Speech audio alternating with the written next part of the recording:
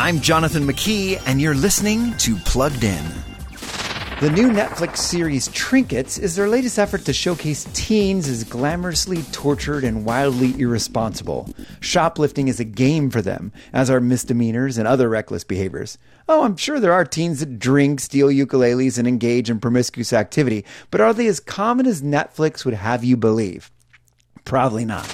It feels good to put our truths into the universe. Why does coming here make me want to steal more than ever?